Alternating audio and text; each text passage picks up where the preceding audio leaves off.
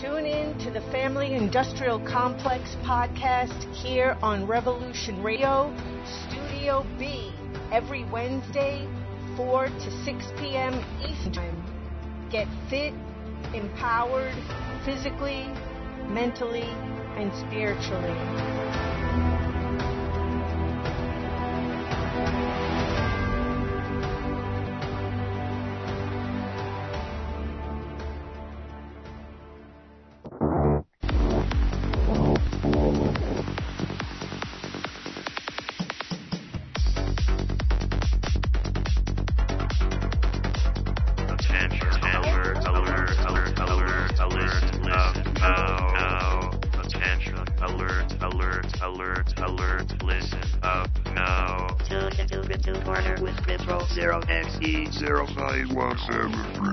We talk about essential and fact annihilation.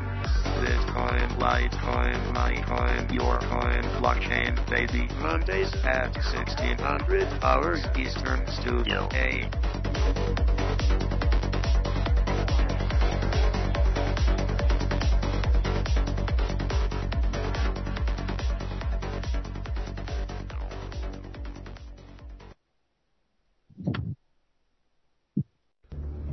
Deep understanding must arise during these times of unparalleled deceit.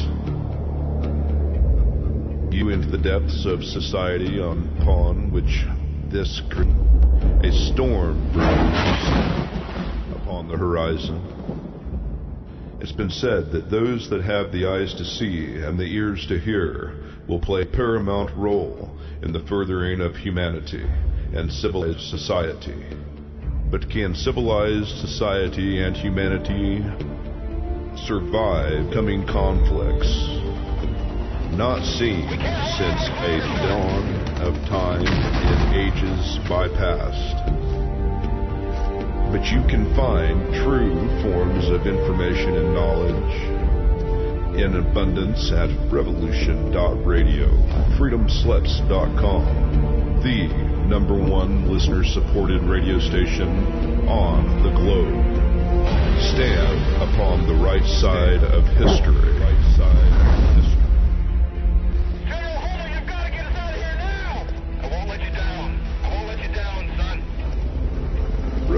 The opinions expressed on the radio station, its programs, and its website by the hosts, guests, and call-in listeners or chatters are solely the opinions of the original source who expressed them. They do not necessarily represent the opinions of Revolution Radio and FreedomSlips.com, its staff, or affiliates. You're listening to Revolution Radio, FreedomSlips.com, 100% listeners support. I'll return you to your host.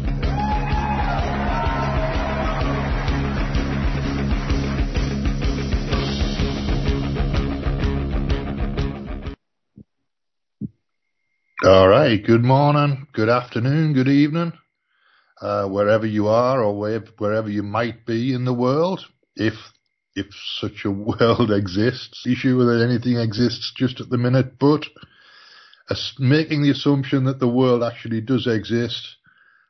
Welcome to Free Association. My name's Dennis. I'm here every week. More or less time, 7 o'clock my time in the UK. It's 2 p.m. on the East Coast. It's a loose show. It's an experimental show. I've got a couple of it's conversation and information and catching up on news clips and bits and pieces. Going to do some catching up, I think, tonight. Hopefully we've got a good connection, so it looks like all the connections are working this week. I didn't even post last week's show. It was such a dog's breakfast. But hopefully we'll get that without too much trouble this week. All it took was my laptop needed a network reset.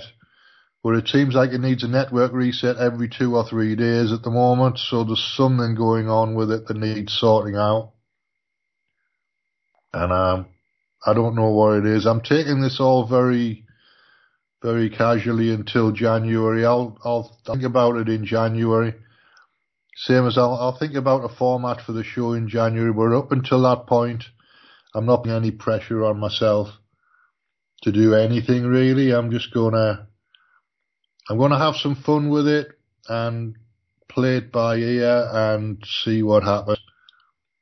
I want to play a piece which is a Karen Kingston interview from a few weeks ago, where she talks about the Ken Paxton law against Pfizer in Texas.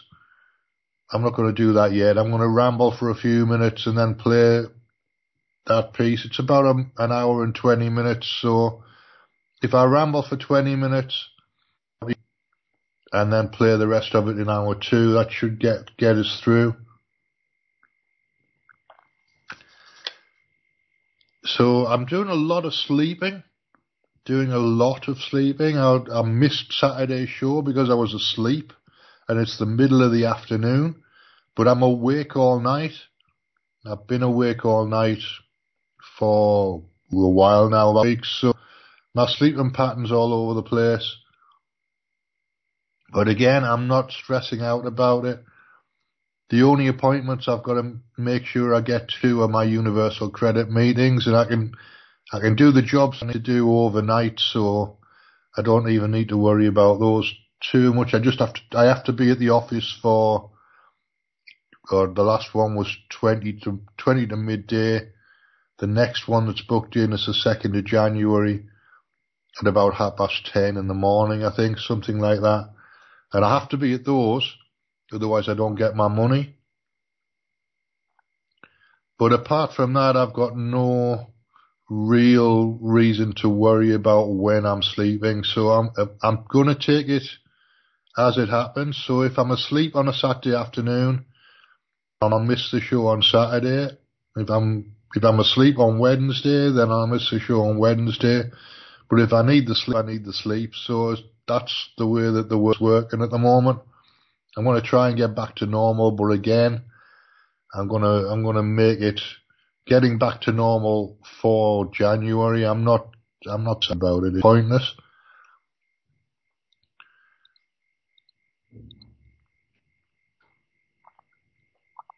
So I was going to go to a libertarian meeting tonight, but I'm not feeling particularly good, so I'm going to skip that.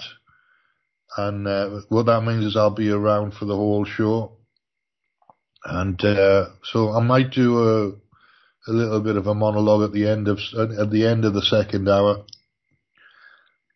or I might play some Alexander Christoforou. I haven't made my mind up yet. It's all very improvised, and it is literally making it up as you go along. But it seems to me that out of 2 hours, an hour and 20 minutes worth of this Karen Kingston Maria Z content is pretty good loads of times in the last 2 or 3 weeks. And it's good, solid, chunky material. So I'm going to do that, I think, as the world is. Let's get that set up.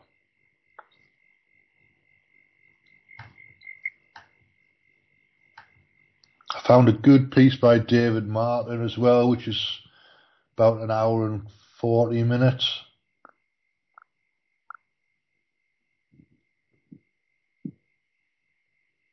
And let me do this from BitChute because it's probably going to be easier to do it that way.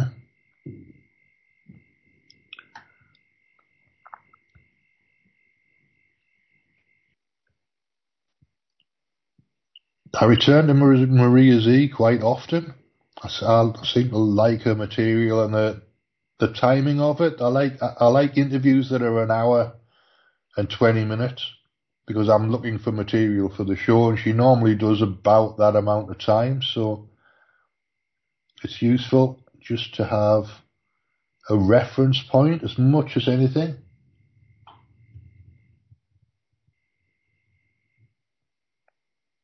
Let's see if we can find it on BitChute.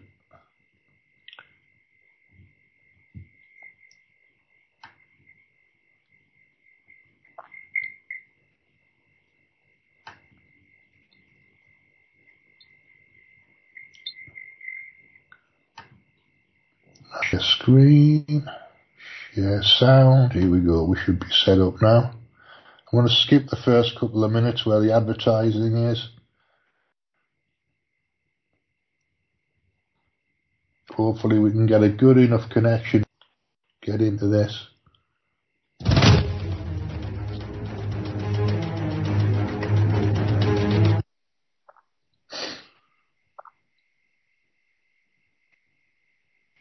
All right, this is Maria Z interviewing Karen Kingston. It's from. But these public servants have weaponized their power to hide the public's data from them.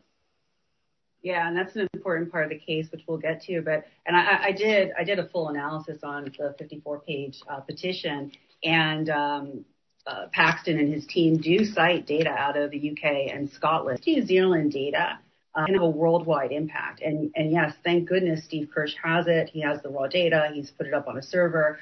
So it can be used in courts internationally. And, you know, as we were saying just before we went on the air, is there are statisticians who are allegedly criticizing the data, I guess, in regards to statistical significance and impact. And that has to do with bias, right? But that's really not significant. As we were saying, like, you know, if 3,000 people died on the day that the World Trade Centers collapsed, you go, there's bias because you know the World Trade Centers collapsed. It doesn't matter. There are 3,000 people died. You know the correlation is there, and they died in those buildings, right?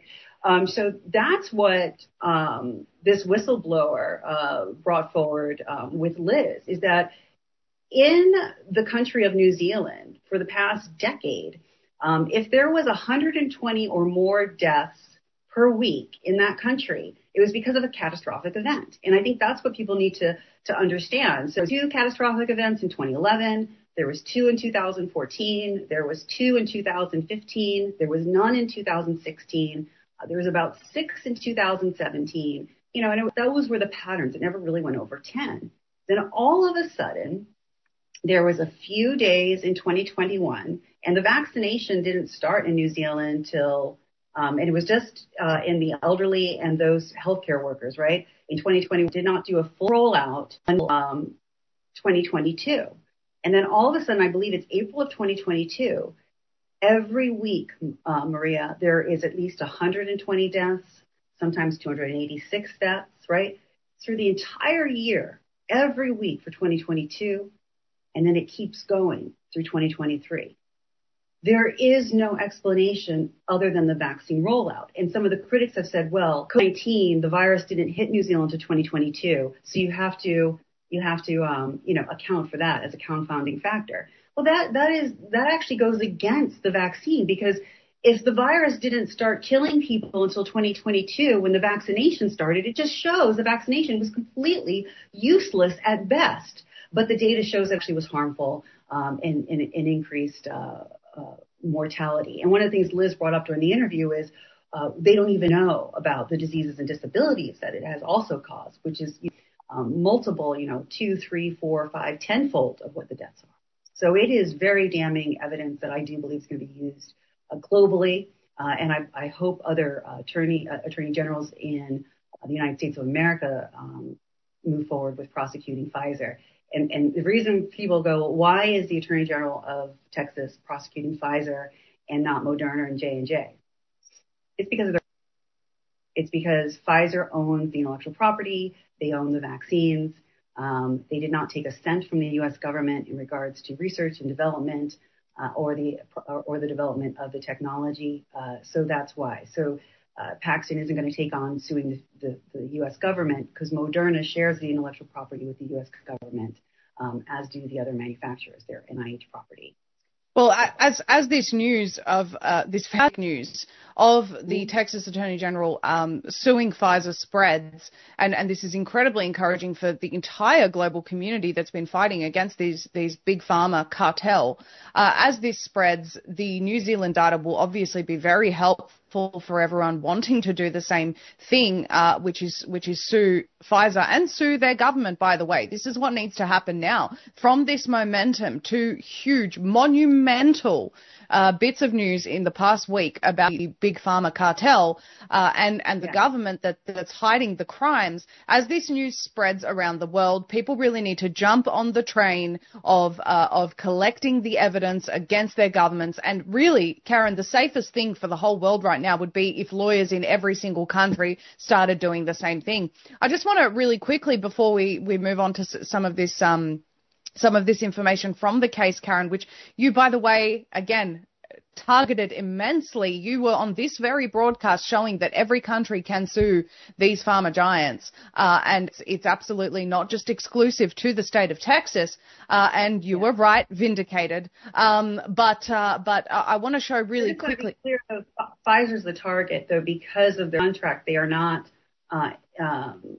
enjoined with the U.S. government. Yeah. So I'm saying not to go after Moderna and the U.S. government, but what I'm saying is we need action and we need resolution now. And so precedent. So that's why A.G. Paxton is going after Pfizer. He did an investigation on Moderna and J&J.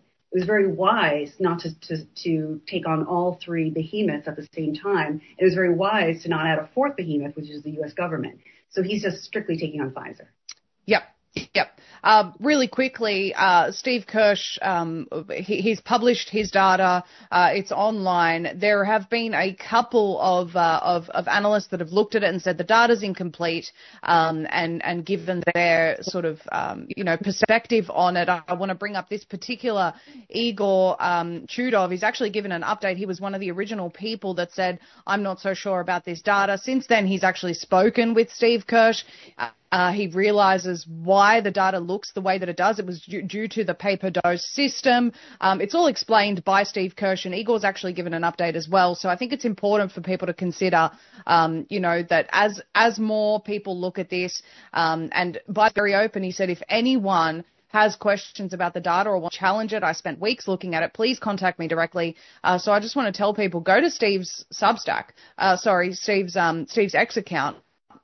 The first post that he has there is if you want to contact him, and his team are very, very responsive. If you want to debate this data, please do so, because the New Zealand government has actually, by their own admission, they've said, the health worker was arrested after the COVID vax data was allegedly misused. A health worker has been arrested and charged after allegedly misusing and disclosing vaccination data while spreading misinformation about COVID-19, police told One News this evening. Now, what's happened is they haven't denied that the data is real, Karen. And what Steve has said is that what they should be doing now, because this is only from the pay-per-dose system and limited data, they should be releasing all of the data to the public and about every single injection and what the outcome has been, and then let the public decide. If the data's not, if the data is misinformation, which is not possibly misinformation, the guy worked for the New Zealand Ministry of Health. If the data is wrong, then put out the real safety data so that the world can see these are perfectly safe. But that is just not the case, Karen. It's never been the case. We're all aware of it, and I'll let you comment on that. Yeah, I just want to explain what the data is. So Igor was criticizing, saying, what kind of data is this? Is a pay per shot date where they're paying the healthcare provider? If the death information is in there, it should just be a shot. Well, I was a rep in the 90s, as people know, and what we used to do was experience programs. That's what we called them, early experience programs. So we would pay high volume doctors when a new product came out to give it to their patient. So let's say we paid them $250 to give this patient an antihypertensive. Then they had to track that patient for outcomes for the next year. And then we pay the staff $50, and we literally did this. Well, the United States government, the World Health Organization, and different global bodies said, well, you cannot bribe doctors under the guise of market research, which is what we were doing. That's it. So that became illegal. But during COVID, what the pharma companies were, laws were put against us. We were fined for doing things that they considered unethical and illegal. Now all of a sudden, global governments were deploying it.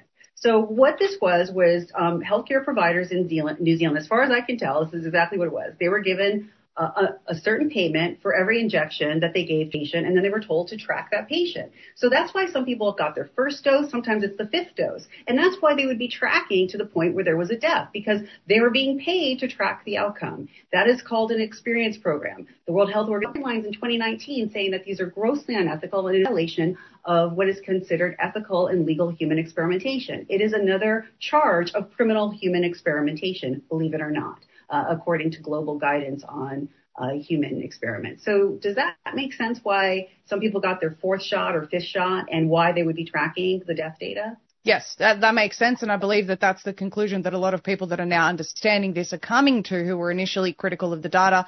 They understand that there's more to this piece, and that regardless of the limited data set in terms of, only dose 3 or whatever it may be, that it's still damning evidence of how many people actually died as a direct result from the injection. So this is huge, Karen. I want to say it on air with you as well. Anyone that specializes in whistleblower law and should be running with this, running to help the New Zealanders right now. Also, lawyers right now should be banding together on how they're going to make this happen in every single country. MP Andrew Bridgen already has gone to the UK government with the fact that he's actually seen all of the data, and he's not going to stop. I know the governments all around the world are starting to look at this. I can't say too much, but it is happening. So it's huge, Karen. It's absolutely colossal. And then I guess we can talk about the Texas Texas situation as well. In the United States, so if the U.S. Attorney wants to use the New Zealand data, they can look up the Resilind case. So Resilind was a metformin. It's for diabetes, and it was Parke-Davis. They did an early experience program when they first got the approval. And again, the point is to track outcomes because you think they're going to be favorable outcomes.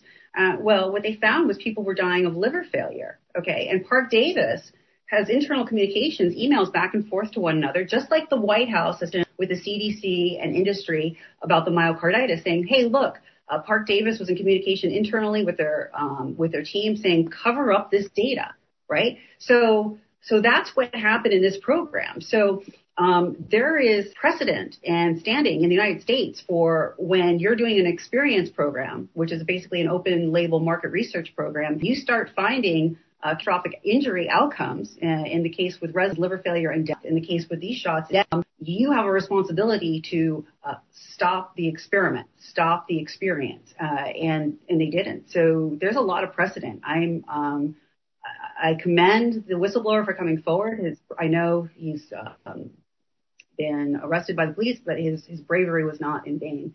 I think this is going to have huge global impact. Well, I want to say at the time of this recording of this interview, Karen, this is going out tonight, but waiting for the outcome of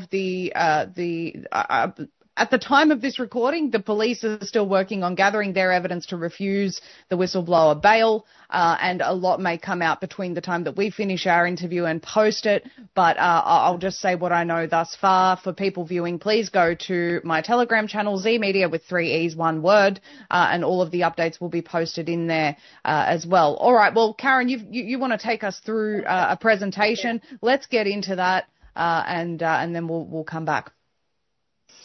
So this is Attorney General Paxton. He is the Attorney General for the state of Texas. And they bring cases on behalf of the citizen residents of Texas against manufacturers. They can actually bring cases against the federal government. So that's what the AG office does. So this is really important. On May 1st of not that long ago, he announced that he announced a civil investigation into documents into Pfizer, Moderna, and Johnson & Johnson, because he's been in communication. I don't know if you know this. He's been in communication with Clay Clark. I've seen him at the tours. I've actually met with him. I had been in some communication with his office, just a little bit. But so he had enough information to go, look, if they acted in a legal manner, and they compromised the safety of the residents of Texas, and if they misled the public, to basically benefit themselves, he goes, then we're going to start an investigation and we're going to hold them to account.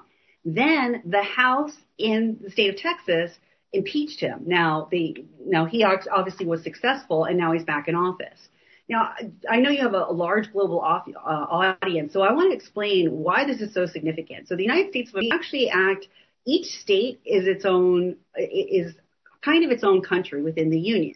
And I think a lot of people don't understand this. And the state of Texas actually has 30 million residents as of this year. About $2 trillion in revenue. So these are the numbers from before. And, the economy and the number of residents is bigger than Russia, Canada, and Australia. So I think it's really important for people to understand that, and that each state has its own constitution. We have our own state laws, and each state has its own judicial branch and its own House and its own Senate. So each state is kind of its own independent country. And the state of Texas also has its own military, it's actually working on, my understanding, what I've heard is they're actually working on a secondary currency that's going to be gold backed as well. So that's really important. So the concept of this PREP Act being, a clause that was passed in a 3,000 page pork bill by Congress, it doesn't mean every state is going to adopt it, right? That this is not going to happen.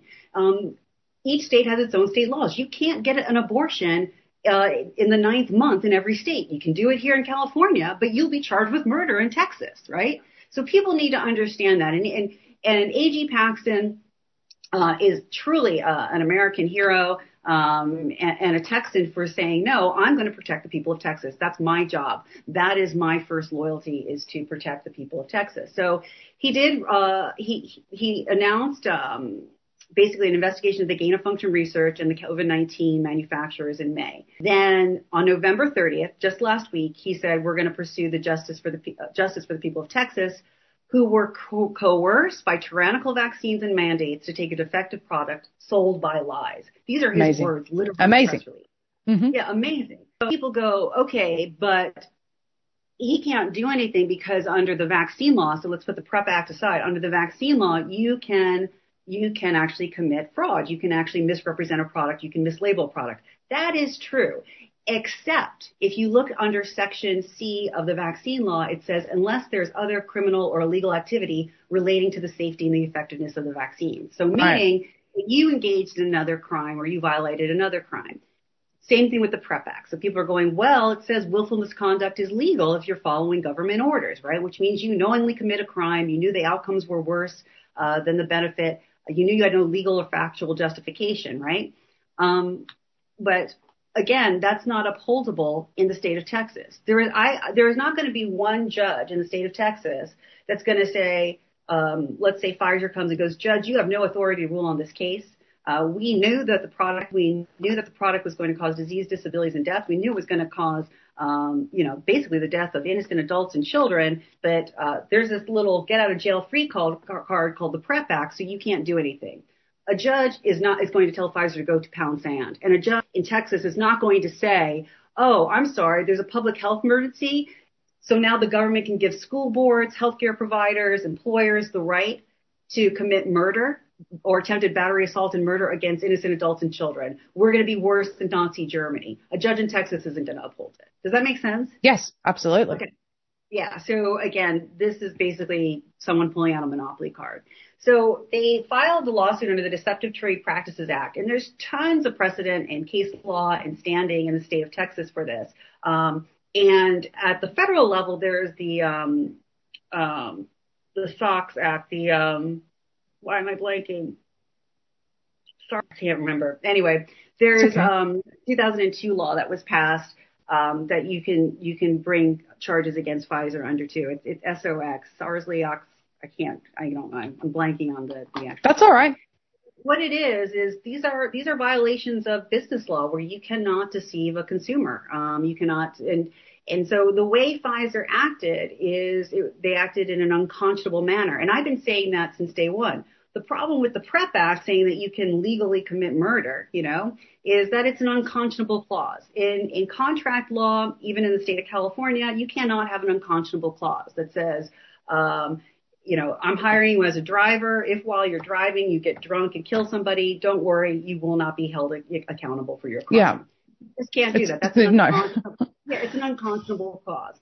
So the other thing about unconscionability, though, in the state of Texas, how they define it under the Deceptive Trade Practices Act, is that it's taking a person's lack of knowledge or expertise, right, to a grossly unfair degree, which is what that 95% efficacy claim was, right? Because it was never, people thought that they had a 95 chance of not getting infected. That's not the case.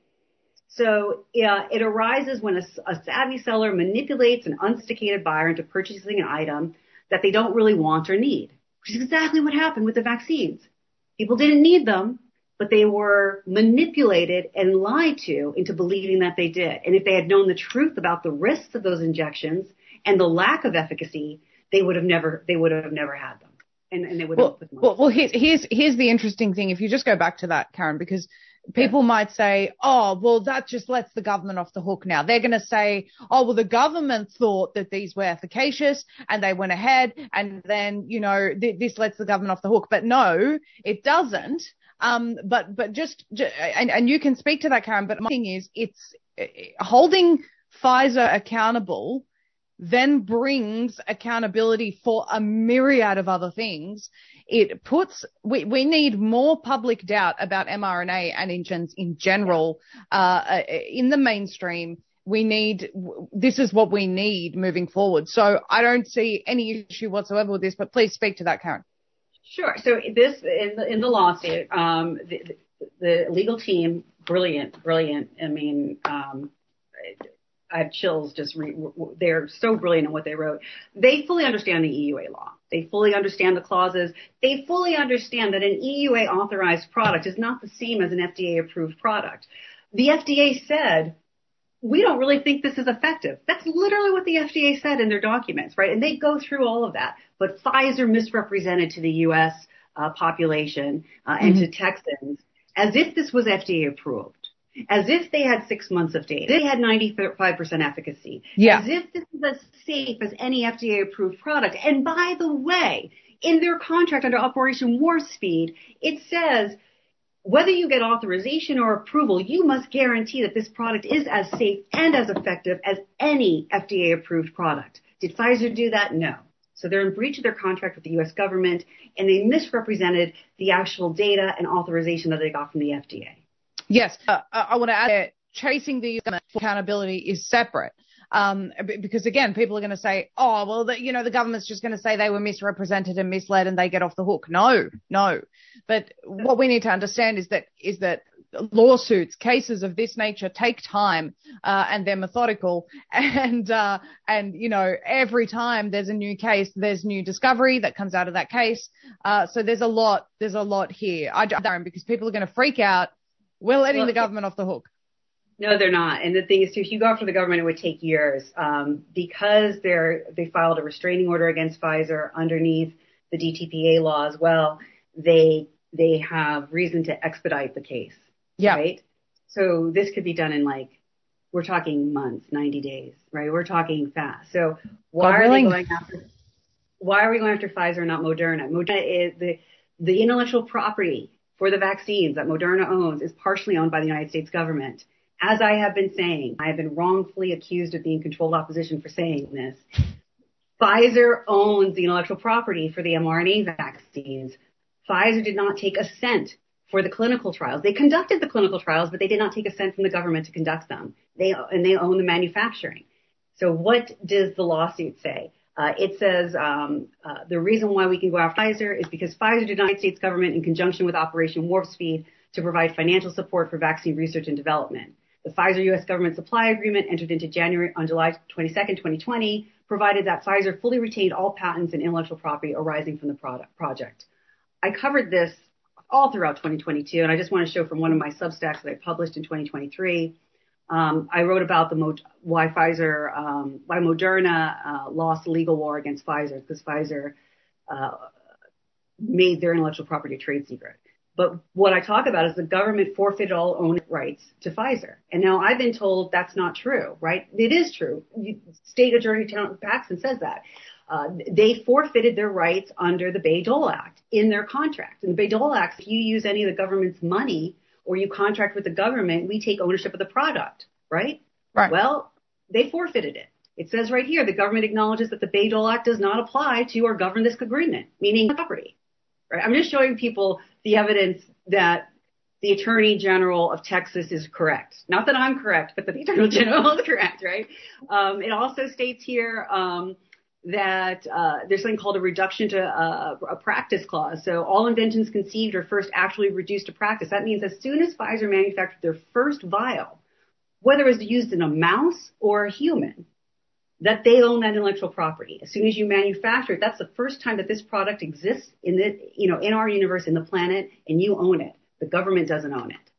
Right. Sometimes under government contracts manufacturing, the government says we now own it. They forfeited that. So that's why they said, as soon as you make the first vial, you own all the intellectual property of that vial and every vial that you manufacture thereafter.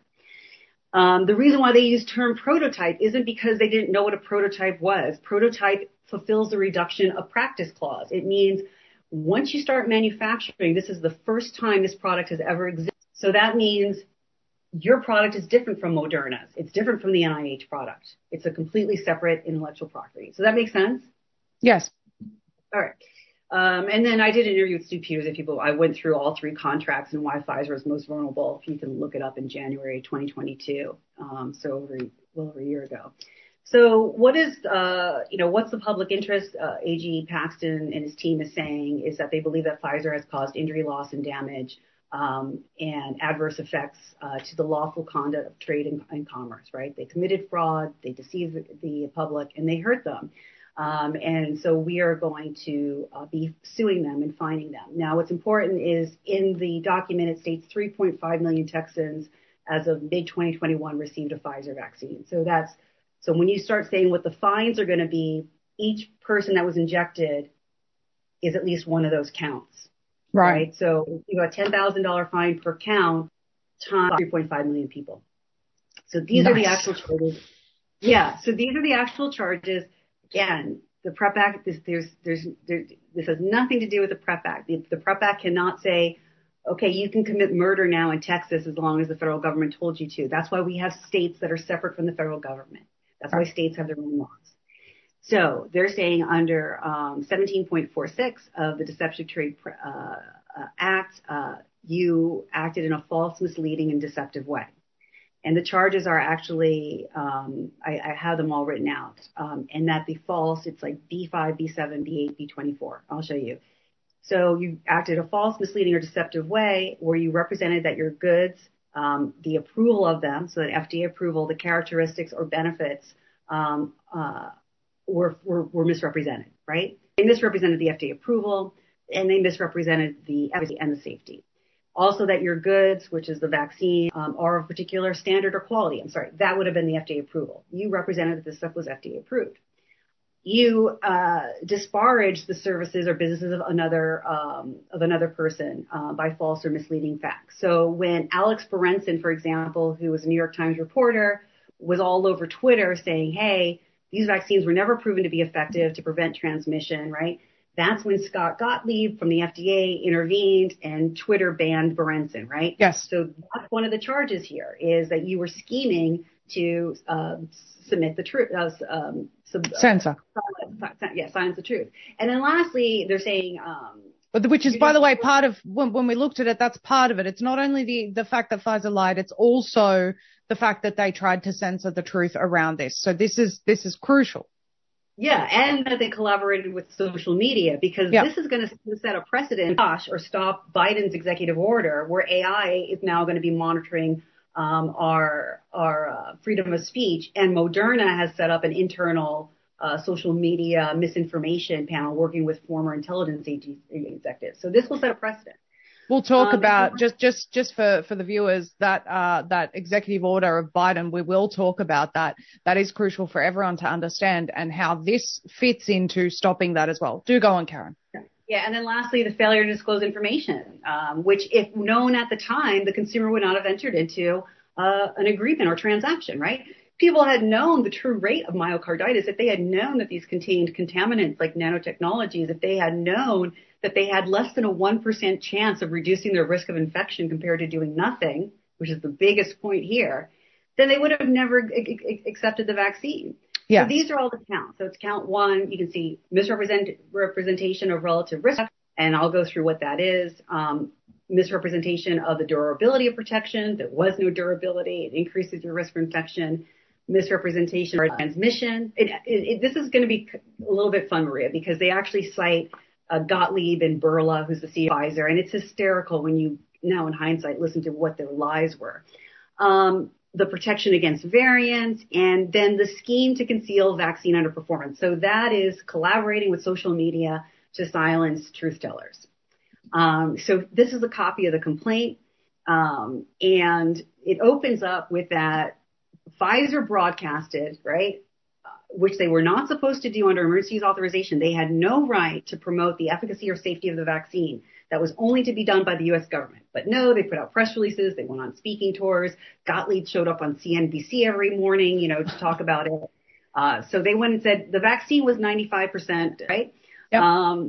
And they're saying this number, you don't understand it because it was a statistical rationale number that was run that you would only understand it in a highly technical and artificial way. Mm-hmm. And no one understood the difference between relative risk in reduction and absolute risk in reduction. So people thought this was absolute risk. If I get the shot, I have a 5% chance of getting infected. And if I don't get the shot, I have like a 100% chance of getting infected. And again, the case cites this specific data, and they even cite the 409 people, which I've probably brought up 100 times over the last 2 years. They go, look, you had 17,000 people in each group.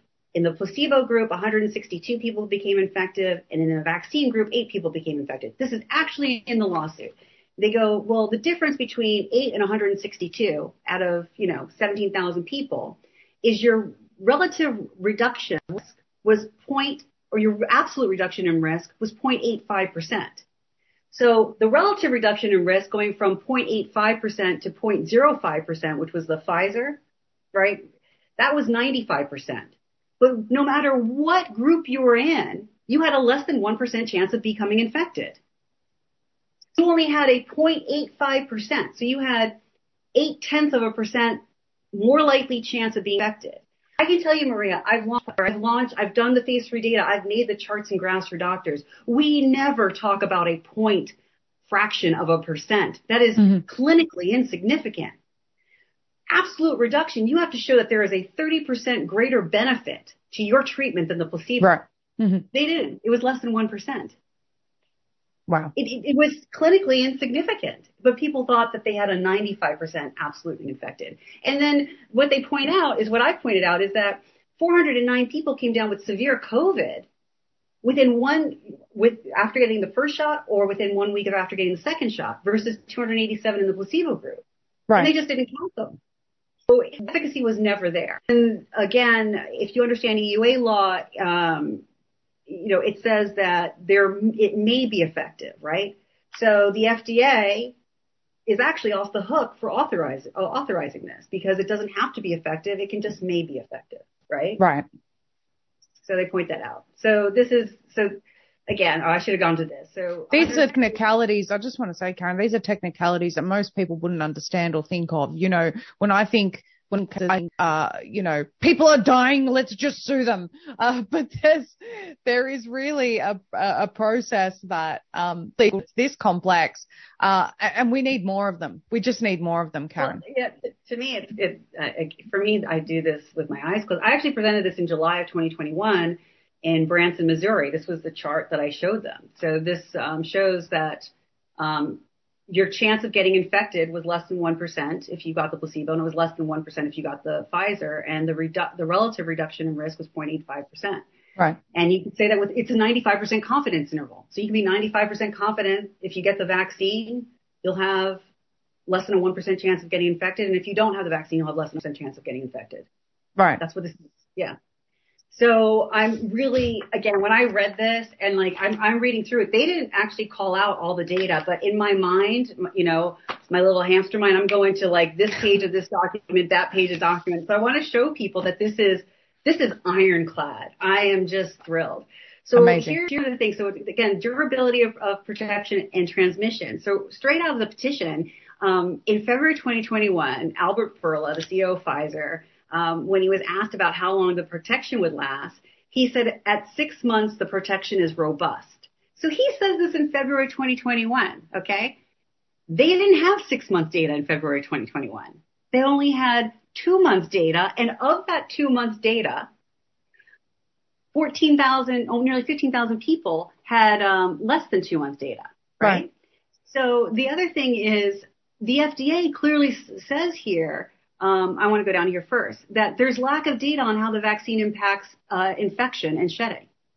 He's saying we prevent infection and shedding. This is from the FDA authorization, November 20th, 2020, which was issued officially December 10th. And they're saying we don't know if it stops infection. And we don't know if you actually can infect. And then they also say there's going to be problems if Pfizer unblinds the placebo group. And they asked Pfizer to not unblind the placebo group, right, for 2 years. Well, Pfizer started injecting the placebo group at 2 months, right? And they point that out in this petition as well, saying this data is fraudulent, like it lacks any statistical or clinical significance. So really, again, brilliant points. The other thing too is, Bourla saying that publicly we have robust data at 6 months. Well, the FDA approval, which happened on August 23rd, 2021, says missing information is whether or not the vaccine's effective. What they do know is it causes myocarditis. Yeah. But they don't know if it prevents infection. Yep. So these were all, and then the other thing is in September of 2021, the FDA, Pfizer submitted a document to the FDA where Pfizer says, we tracked the placebo group who got injected versus the ones who were originally injected. And it looks like over time, once you get your 2 shots, your risk for infection increases. So. Oh, would you look at that? Yeah. So how are they saying it reduces infection when Pfizer says analysis appears to indicate that incidence of COVID-19 generally increased in each group of study participants with increasing time post-dose 2? Yes. This was also proven by the Cleveland Clinic, which is over 40,000 employees, and I don't have that slide in here. So they can then validate it with the Cleveland Clinic. Okay, so then count 5 is you lied about protection against variants, right? So Scott Gottlieb went on CNBC, which he kept doing, and he said, if you get infected with the Delta variant infection, the most serious virus they can get in their lifetime in terms of risk of putting them in the hospital, right? So he's terrifying people. So this is another part of the misrepresentation, is that they did emotionally manipulate, and they used terms that they knew were easily misunderstood. So then Bourla in March of 2021 says, I don't worry about variants. He goes, the worst thing is to start making vaccines for things that we don't need, implying that the vaccine works against the variants. And then he makes this claim saying that their vaccines, which they never tested for at the time, was 100% effective against variants such as South Africa and including the Delta variant, right? Even though they never tested against it in the phase 2-3 trials. So one of the data points that they bring up here is it's a Barstow study out of Massachusetts where there was a get-together in Massachusetts towards October 2021, and most people were vaccinated and they got infected. They also bring up this morbidity mortality weekly report from the CDC, and I presented this at an event with General Flynn in November of 2021. It had just come out. So 9 hospitals across 9 states with people who were infected with COVID-19 between January and September, right? So people who were fully vaccinated, they found this is their end population, 6,300, and then 1,000 people who were unvaccinated. And they tested whether or not they were positive for SARS-CoV. So right. First of all, just look at their population, and they're trying to make this data look favorable. The majority of people that were hospitalized with SARS-CoV-2 were fully vaccinated. Yes. But what this shows is only 5.1% tested for SARS-CoV-2. Oh, I forgot what this number. Oh, this number is 8.7% tested for SARS-CoV-2. So they're like, well, maybe it's the Delta variant. And we all know the PCR test was a bogus test. It didn't show anything. Well, when they tested for the Delta variant in another group of people later on in the year when the Delta variant became dominant, again, 96% of the people hospitalized with the Delta variant were vaccinated versus 3.5%. Pick data that they picked to make this look good, make the vaccine look good. Yes. And, okay, the fully vaccinated people, they said 6% of them tested positive for Delta versus 10% who had natural immunity. So they're thinking this makes the vaccine looks good. No. All this showed was that whether you are when you're hospitalized for COVID-19, whether you're tested for a variant or the original virus, the test to confirm is going to show that you don't have the disease.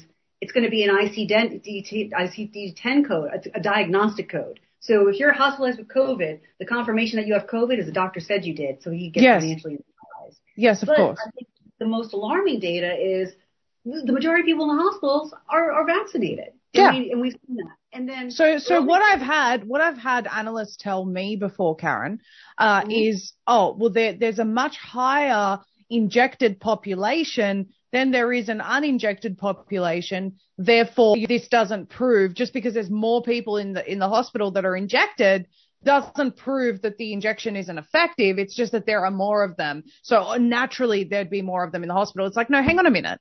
These pharma companies and these government officials came on the television and they said, if you are not injected, you will be in hospital, you will die, so forth. Yet we have such high numbers. There should be not one person in the hospital who was injected. Not one. Exactly. We were told it would stop infection and transmission. So, and that's so we're Albert Bourla. I don't worry about variants, right? Scott Gottlieb says if you get infected with Delta, you're going to go into the hospital. And then Bourla, and by the way, Scott Gottlieb is on the FDA board, right? He's an executive. He's a board member. Then Bourla, his boss, the CEO, goes, I don't worry about variants. You're not going to go in the hospital if you get the injection, if you get our shots. That was their claim. So, and then, again, protect the elderly, which was a giant, joke. I went into the, United States Census data because it was cleaned for 2020. And this is a really important point, Maria. In 2020, we had more than 6.6 million seniors over the age of 85. That population had been steadily growing for about 2 decades. 2021 was the first year that we had a decline in that population, 85 and older. And that was the whole point of getting vaccinated. Maria, it was by more than 700,000 because it went from 6.6 million. It was supposed to have a 200,000 or 300,000 person growth. So we may have massacred 1 million elderly over the age of 85 in 2021 because of the vaccines. They were the first group to get the injections, and we lost anywhere between 750,000 and over 1 million in that group for the first time in history. It is the largest massacre of that population in the history of America. And it was the first time in 20 years where there was a demolition. But hey, the Department of Defense pulled the Center for Medicare and Medicaid Services data of 5.7 million seniors over the age of 65. And with the Delta variant, what they found was 71% of the COVID cases occurred in fully vaccinated individuals, and 60% of the hospitalization was in fully vaccinated individuals. Now, this doesn't include people that got 1 or 2 shots within less than 2 weeks.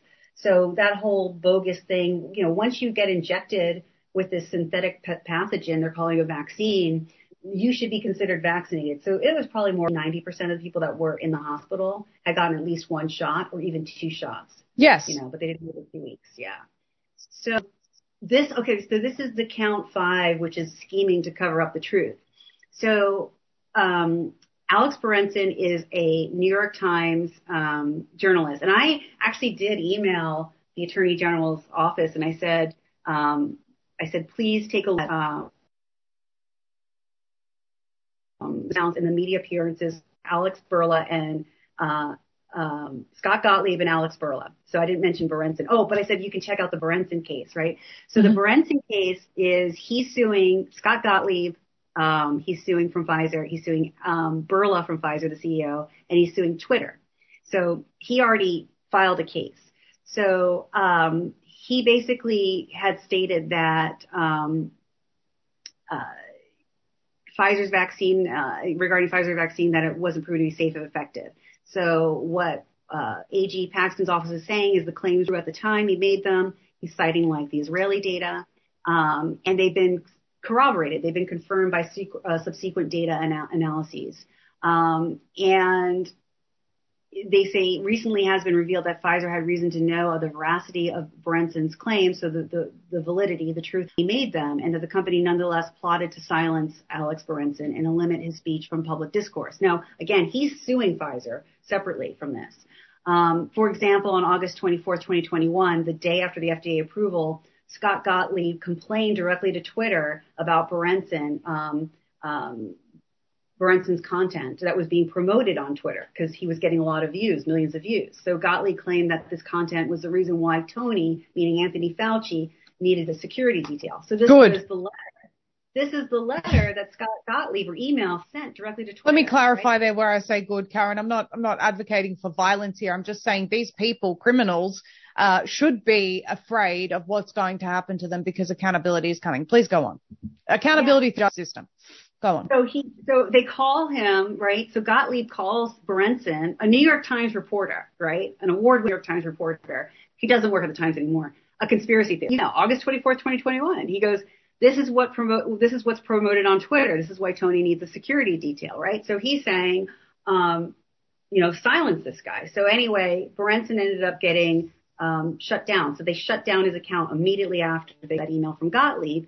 And then Gottlieb's totally trolling him. Scott Gottlieb, again, former FDA commissioner under Trump, on the board of Pfizer. He emails another tweet to them saying, looks like he switched accounts on you because Alex has opened up another account and said, hey, welcome back, I'm back, Twitter. So clearly stalking the guy and silencing him on behalf of the big pharma company for sharing the truth. Then, this is November 2021, since they do kick Berenson off. Again, remember, they call him a conspiracy theorist. This is what Pfizer tweets out. Wild conspiracy theories that our vaccine doesn't work. The human brain, and then silence. I mean, this is creepy, Yeah. Silent, and the guy's like sweating, Listen to Revolution Radio, freedomslips.com. That's we'll eating the be human right brain, back after this so message. you don't find the truth. Yeah. That is beyond creepy. And, just the arrogance, the arrogance of Gottlieb seems he switched accounts on you. Let's Ladies tweet and out gentlemen, this sort of stuff.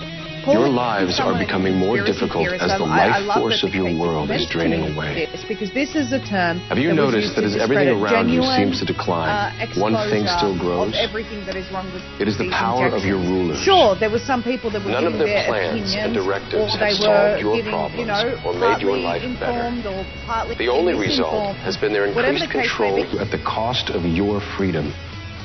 Do you know why? You gave them the power. They called for your sacrifice, and you thought it was noble. They said if you worked for yourself, family, that you were and uncaring, and they made you feel ashamed. They denounced the leaders of industry as greedy exploiters. You agreed. All evil needs to win is the consent of good people. To everyone within the range of my voice, you now have a choice to make. If you decide to support the notion of sacrifice enforced by the state, your game is up. Your world is in a downward spiral, and you will ride it down to destruction. But if you share the values, if you believe that your life is a sacred possession for you to make the most of, if you want to live by the judgment of your own mind, not edicts from the state, then follow our lead. Do not support your own oppressors. Stop letting the system exploit you. Form your own communities of your crumbling world. Your rulers hold you by your endurance to carry the burdens they impose, by your generosity when you hear cries of despair, and above all, by your innocence which cannot grasp the depths of their evil. The world you are living in is the world they wanted. Leave them to it. Those who are eager to build a better world, a world of freedom and opportunity, a world based on mutual respect. In that world, you will not receive alms, nor pity, nor forgiveness of sins, but honor, respect, and justice. Don't let the fire go out spark by irreplaceable spark in confusion and despair. The world you desire can be won. It exists. It is real. It is possible. It is yours. Revolution Radio, freedomslips.com. The #1 listener-supported radio station on the internet. It's your world. Take it.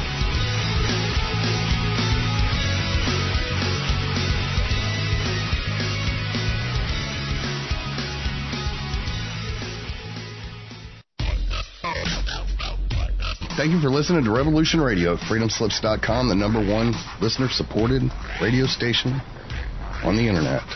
Please help support this station so this battle can continue forward. Revolution Radio.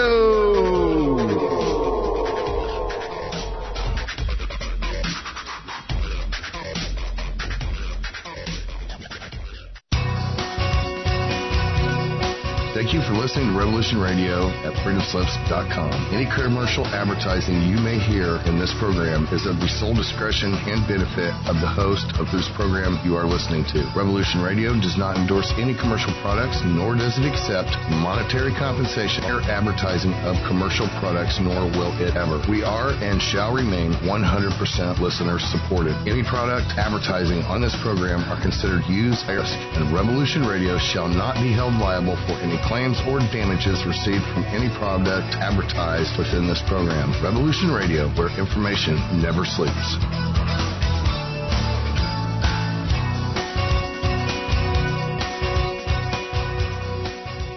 The opinions expressed on this radio station, its programs, and its website by the hosts, guests, and call-in listeners or chatters are solely the opinions of the original source who expressed them. They do not necessarily represent the opinions of Revolution Radio and freedomslips.com, its staff, or affiliates.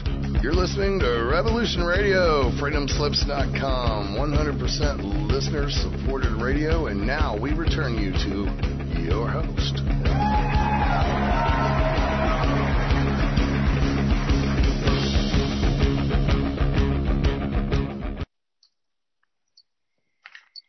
All right, let's just go straight back to this Karen Kingston conversation with Maria Z from a couple of weeks ago. It's good material, this, I think. So it's worth getting it on the record and spreading it around a little bit.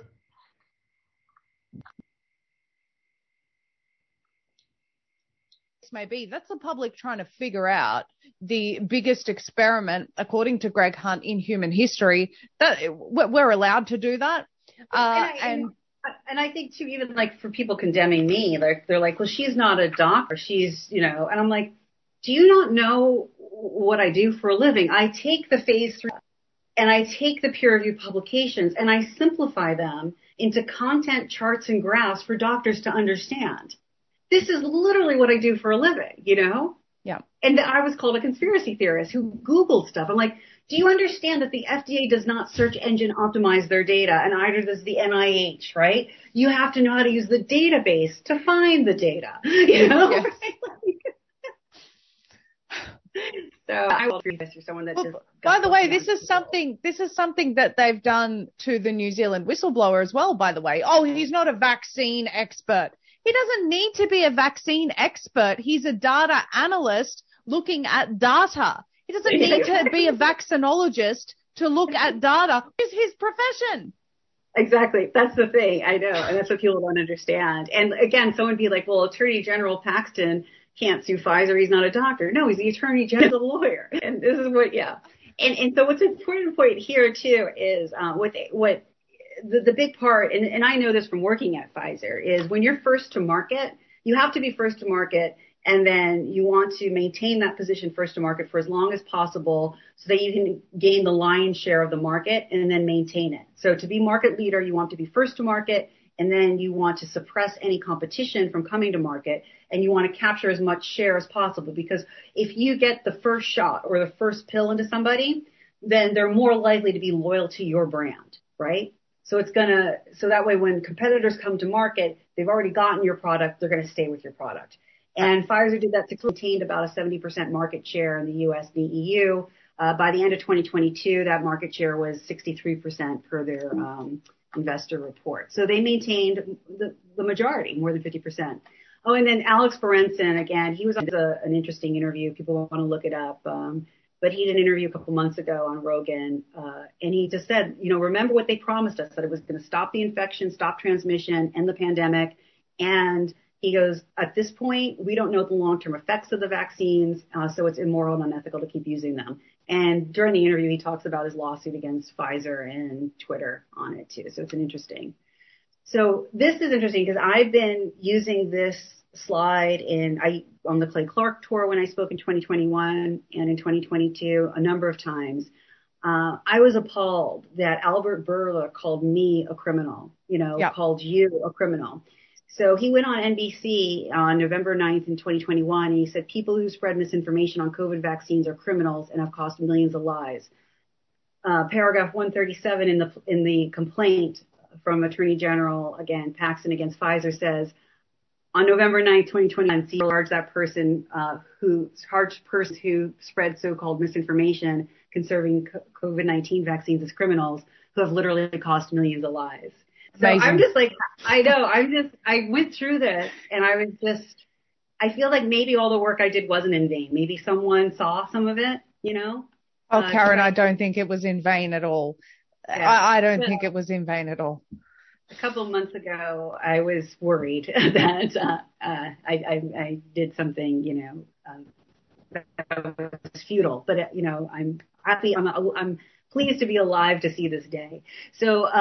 So again, they also are filing under Section 7.47, which is the restraining order. And the restraining order is to have Pfizer to stop making claims and also to not collaborate with social media. So that's right. So I'm just going to go to the end of the petition of the lawsuit where the prayer is the relief that they're asking for. What they're asking for is basically to order Pfizer, to put a restraining order on Pfizer, so they stop making representations about the efficacy of the COVID-19 vaccine that are same or similar to the misrepresentations outlined in this petition. And they also talk about the myocarditis, that was not properly disclosed, and that was new on. They also say put a restraining order on Pfizer to stop coordinating with social media platforms to silence the truthful speech about the Pfizer's COVID vaccine efficacy. Now, this is important because it's going to set a precedent for what Biden's trying to do, which is to have artificial intelligence police us regarding if we say anything that goes against the government narrative. And then, you know, Moderna has a $150 million division now that is policing all discussions around mRNA and vaccines to silence them, and they're policing it across social media. So this is an important, keep, you know, no matter where you are in this world, what country you're in, what state you're in the United States, pray for success of this lawsuit. So this is what's important too. So they want $10,000 per violation. So there's 5 counts, and under the 5 counts, there's 18 violations in total. It's my understanding that that it's $50,000 per combination max that they could sue Pfizer. I don't think they could sue 180,000 times 3.5 million. But right. If it is 50,000 times 3.5 million, you're talking about $250 billion from a $250 billion fine. Yep. So they're saying this is going to exceed $10 million.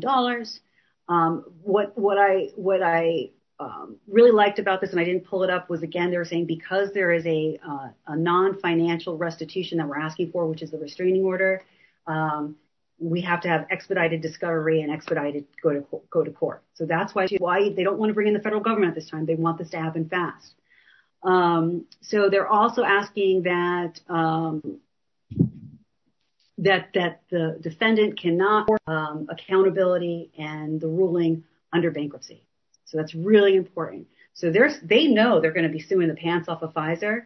And, you know, meanwhile, Pfizer, I mean, I think the largest fine they paid was $4 billion under the Neurontin gabapentin fine, you know, and that didn't make them file bankruptcies, right? So, but this could potentially be $250 billion, or I think it's going to be $225 billion.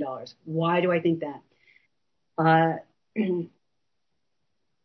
Under sections, the restraining order, section 747, what do they look at in regards to the amount of the penalty imposed? Again, it's the number of counts times the number of violations, you know, so you're looking at, if you just do the math, that's $225 billion. So the judge can look at the history of previous violations, the amount necessary to deter future violations by the perpetrator and others, and the economic impact on the perpetrator, which is Pfizer.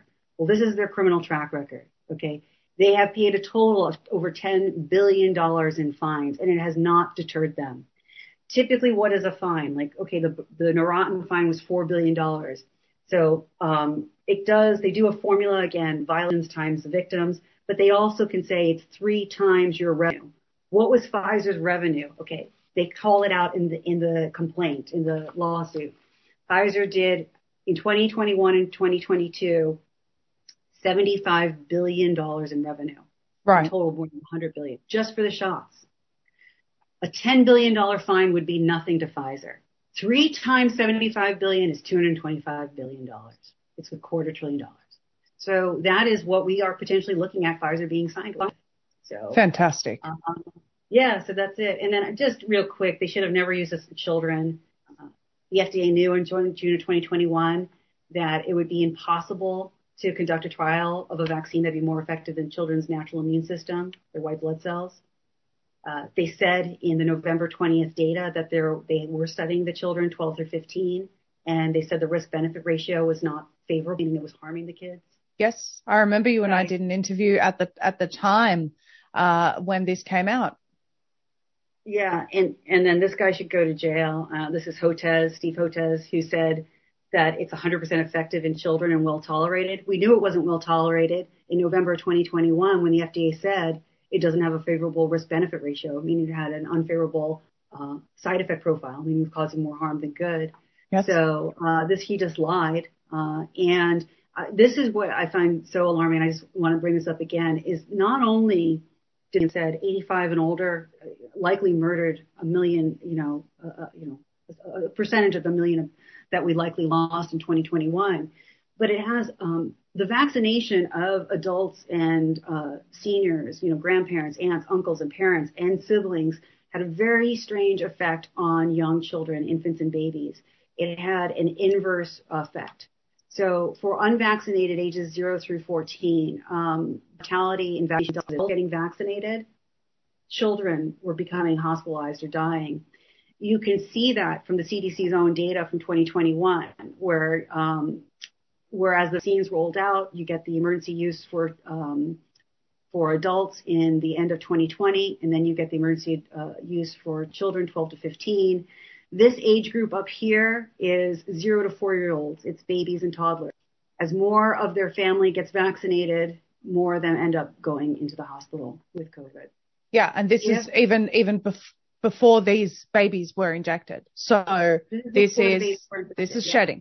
This is shedding. Mm-hmm. And if you want to take a look at the 5 to 12-year-olds being vaccinated, if it had any benefit, that's this group here, the blue and this light group. If it had any benefit, then this line for those two groups would go like this. It would go like this. Down. Right. Yes. Not the other way around. But it goes like a roller coaster. So it shows there's absolutely no correlation between vaccination and preventing hospitalization. If anything, it causes it. So I just wanted to share that. And that's basically it. That's the end of that presentation. And though this is the Moderna, I think people are aware of this. This is what I was just mentioning, that Moderna formed a group of the I think it's 150 million division here. It says here they're basically their former Secret Service Nikki something or other here. Rutman, yep. Yeah. Nearly 20 years as an analyst with the FBI, working from the FBI's Boston office during the COVID-19 effort known as Operation Warp Speed. I think this is a good opportunity to talk about Biden's executive order. Karen, if you're done going through your slides, I'll bring that up next because this is important. They're using artificial intelligence. So this is Biden's Blue Silk artificial intelligence to monitor vaccine-related conversations across 150 million websites, nearly 200 countries. So that is what Biden's executive order is. Well, all of this, Karen, first of all, thank you for taking us through. It looks like a phenomenal case in Texas, and I'm very, very excited to see people determined to holding Big Pharma accountable. But it's not just about holding Pfizer accountable. It's not just about suing, can't afford any more fines. This is about we get this stuff into the mainstream, just like Florida got the word bioweapon into the local mainstream media, and we increase the hesitancy in the population to not get any more of these injections because they are vital for the AI world society. And this is where I'm going to bring up Biden's executive order. So President Biden issues executive order on safe, secure, and trustworthy artificial intelligence. There is actually also a proposed memorandum for the heads of executive departments and agencies, which I will go through in more detail in a separate presentation. But Karen, from what you understand, take us through what this actually all means and how they're really planning on having AI at the helm here in line with what Moderna's already doing. Sure. So what happened was after Xi Jinping came to San Francisco on November 17th, he did meet with Biden, and I don't know if people know this, Xi Jinping met with Elon Musk, he met with the CEO of Apple, he met with the president of Bank of America, so he met with financial institutions as well. And after Xi Jinping left, Biden, the FCC, the department in our government that federal communications that monitors communications, they basically endorsed this executive order of Biden. This is going to go into effect in 2 months. And what it is using artificial intelligence to monitor the World Wide Web. So if people are putting out information that goes against the government narrative, then you would be held to account under arbitration clauses that we're not even aware of, right? Just for using Google or for using Facebook, you'll be held to account under those arbitration clauses if you posted something that goes against the narrative. So it's exactly what Moderna is doing. So if you post something that's going to cause vaccine hesitancy, there may be an arbitration clause, which means you're right. It's done by an arbitrator, which is typically a judge or 3 judges, and it's predetermined what the fines are. So you may be fined $250,000, or you may no longer have access to your bank account, right? That's why Tech was meeting with Xi Jinping and with the head of BlackRock was there. Larry Fink was there too, and again the head of Bank of America. And so that's what this is. It is the U.S. monitoring anything that you do online, from your personal websites to your emails, right? Microsoft is in there too. We use Microsoft Outlook, and if you say anything, you can be fined. At least at a minimum, you can be fined, potentially arrested. And the arbitration clause, or what's so terrifying, is because the arbitrator, according to what I understand when I read this, is AI is going to surveil whether or not you have rules, going against the narrative, and then AI is the arbitrator, which will determine what the punishment is. And you cannot go to a court of law for this. You can't break that arbitration. Which, again, in the state of Texas you can, because they're saying we're not having any of this, right? But in the state of California, it could be different. Well, this is where I want to chime in about what I know about the AI World Society, because, and I've spoken publicly about this, if anyone has missed my series on this topic, I really, really need you to go to zmedia.com, go to the interviews page and search 2045 and watch this 4-part series, parts 1 through to 4. Because what Karen is describing is what I exposed about the UN 100 remaking the world towards an age of global enlightenment. They have openly stated, we have entered the world into a new social contract. We did it because we held public consultations and everyone was in favor. Their public consultation involved getting a researcher from MIT and another guy to talk about, are we actually going to get the judicial system replaced by AI, remove human beings? And the MIT researcher said that this is absolutely a red line for me. We cannot replace the human judicial system with AI. And the guy from the Boston Global Forum said, oh, well, we've got to do it because things are just going this way. Let's move along. And so that was their public consultation done. And so now they can enter you into a social contract where you are referred to as an object in the AI World Society. You've been signed up as an AI world citizen, whether you like it or not. And they plan on transitioning you from a real life into an AI life where AI is the arbiter of truth, the justice system, absolutely everything. Now, I want to talk about some time ago, Karen, I released a report that was happening in the United States. And I proved from the National Oceanic Atmospheric Association's website that they had uploaded completed geoengineering projects onto their website, and I showed them. They were happening in Colorado, in Texas, in multiple states, California, whether it be a snowpack, whether it be rainfall packs, whether it be blocking the rain, whatever it was, blocking out the sun. There was proof of exactly how much of these toxins were put into the air, what kind of aircraft, was it a land operation, everything's there. And at the time I questioned myself and I said, why is the NOAA publishing something that is literally damning evidence that geoengineering is occurring? And I went into their omics strategy, Karen, which, if I'm not mistaken, needed to be completed by 2025. And when I read this, everyone can go onto the NOAA website and look at their omics strategy. They say that they were uploading everything onto the cloud so that they could feed AI so that AI could make better climate predictions. So what happens when you feed AI through the cloud that you have to geoengineer to stop climate change? Then AI will spit out more recommendations that we need to do more geoengineering. What happens when you tell AI that, whatever you want, whatever rulings you want, or what is misinformation, or, this is how we need to police the internet? What happens? AI will become just as, if not more tyrannical than the guys that we're already dealing with. And if you look at the Ukraine 24 project and the official fundraising platform of Ukraine, they plan to remove all government and replace it with AI, and they think it's great because you're removing bureaucracy. So that is the plan, Karen. And the reason I've taken the time to explain this is because people feel quite overwhelmed, but it is absolutely what they're planning to do, and this executive order proves it.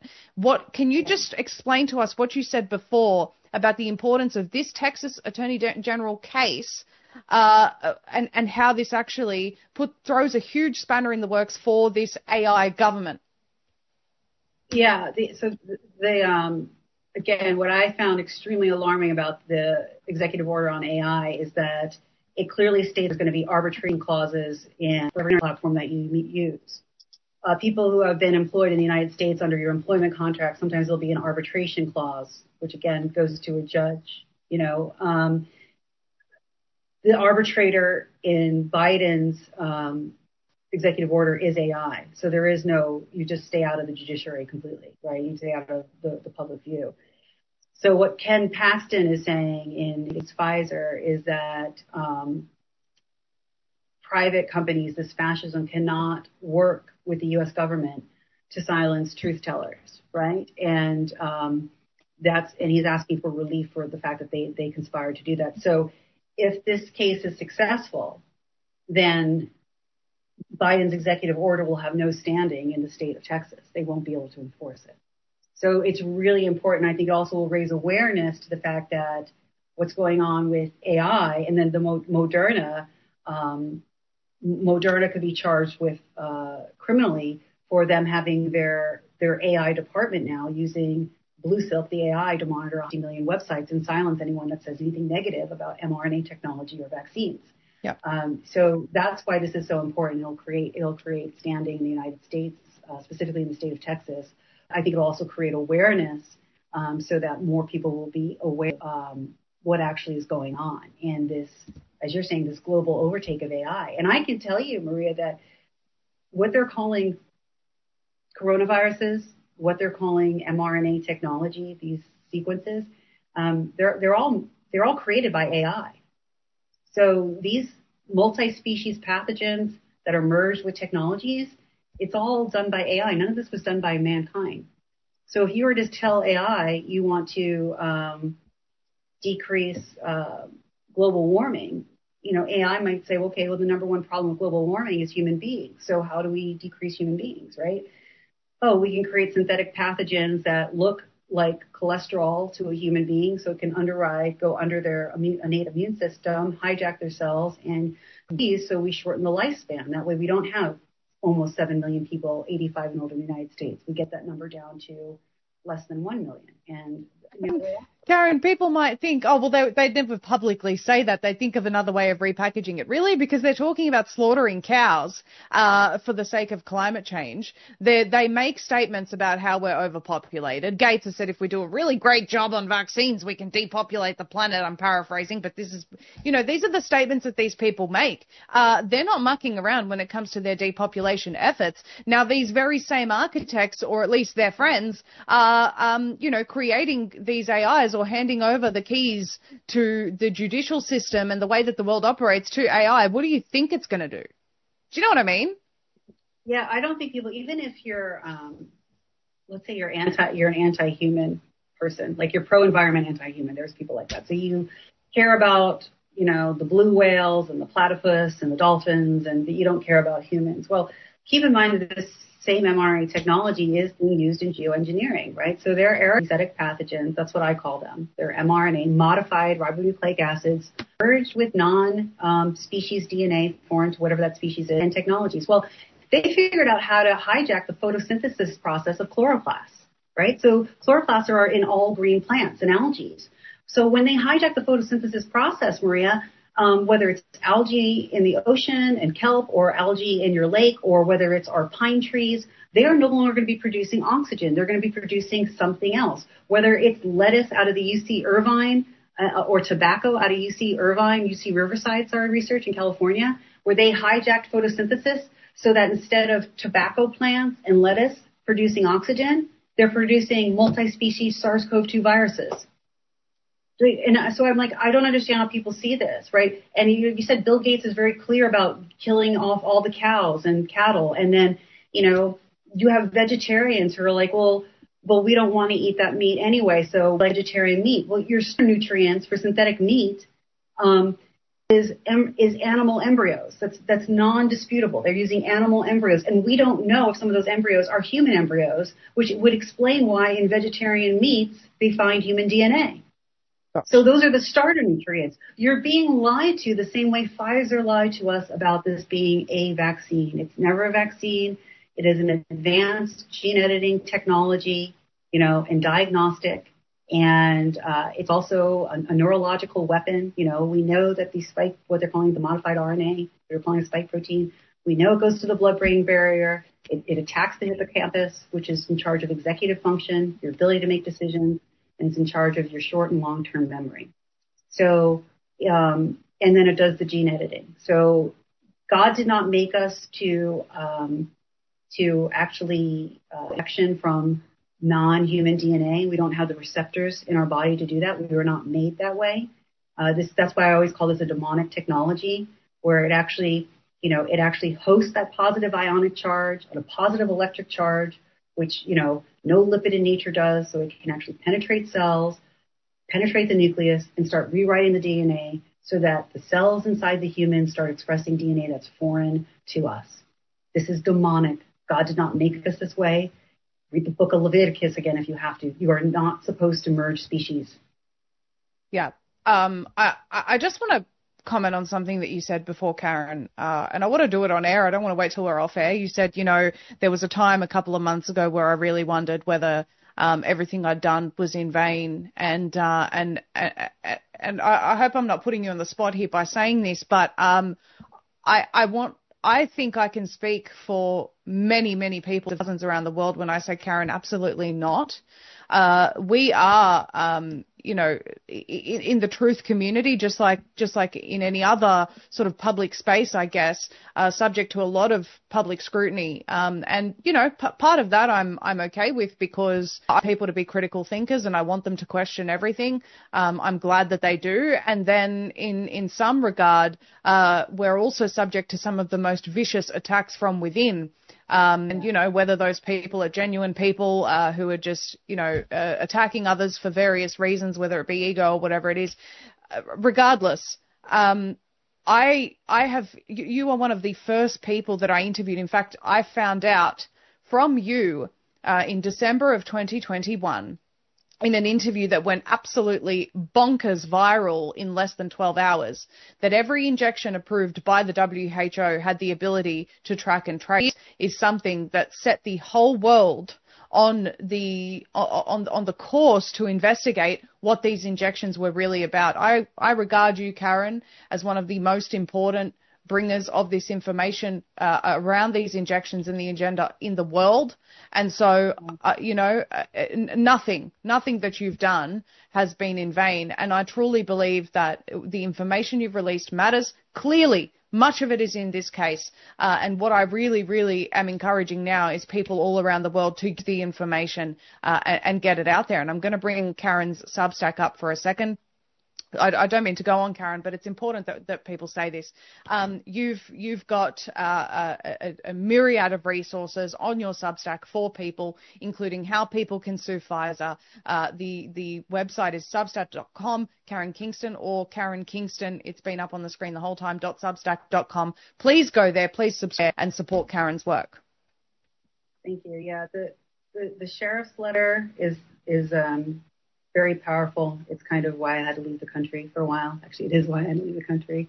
And I have to say I did blow the lid off of synthetic biology, with your help and the help of Stu Peters, obviously. And people didn't understand what the synthetic meat was or the cultivated meat. Okay, we're almost at the end of the Karen Kingston conversation. That's an hour and 20 minutes in. So that covers what I wanted to do really today. So what I'm going to do is finish off with some of Alex Christoforou, who does daily walkabout videos, which are interesting. They're quite light. It's geopolitics, but it's done in a very kind of humorous light I like. And Alex Mercouris is very serious, but Alexander Christoforou is less serious about how he does it.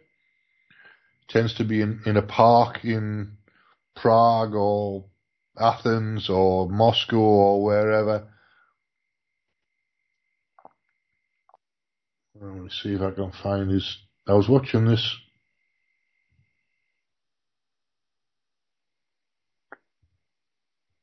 just before I started the show.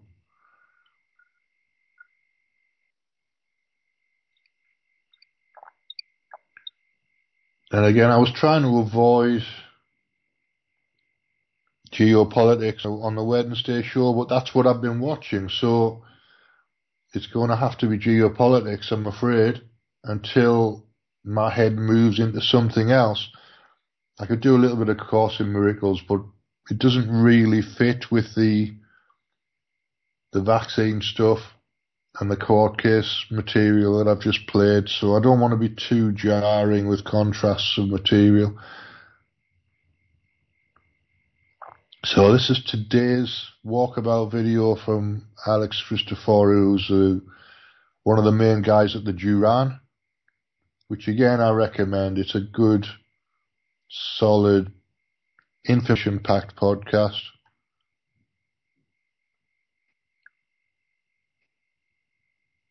We'll get there in a second when BitChute decides it wants to play.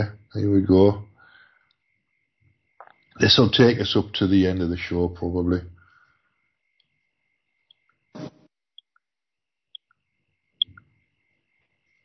Rev Radio's listener supported, so if you do want to make a contribution, you can. Западные земли Украины. Мы же знаем все, как Украина получила это. Сталин отдал после Второй мировой войны. Отдал часть польских земель, Львов и так далее, сколько там, несколько областей крупных, там 10 миллионов человек проживает.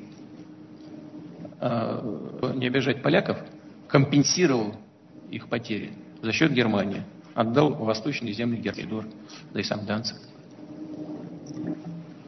Часть отобрал у Румынии, часть у Венгрии, все отдал туда, в Украину. Это и люди, которые там живут, многие, во всяком случае, я знаю это наверняка, 100%, они хотят вернуться на свою историческую родину. А те страны, которые потеряли эти территории, и прежде всего Польша, спят и видят вернуть. В этом смысле только Россия могла быть гарантом территориальной целостности Украины. Не хотят? Не надо. История все расставит на свои места.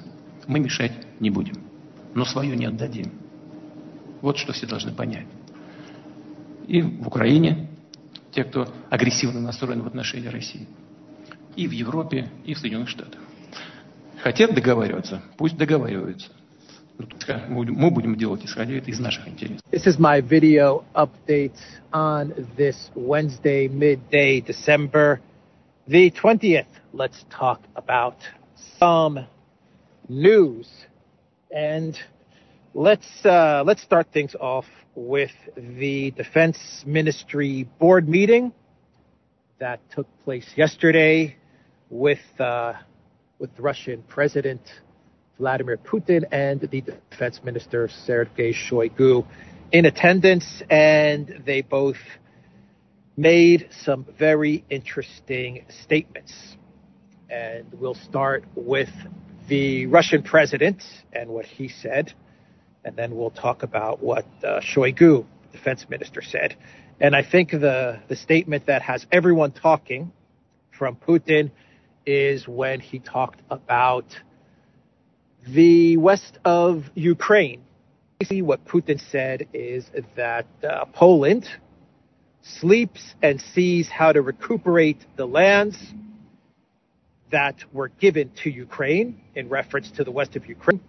And Putin said that Russia will not interfere, but we will not give up ours.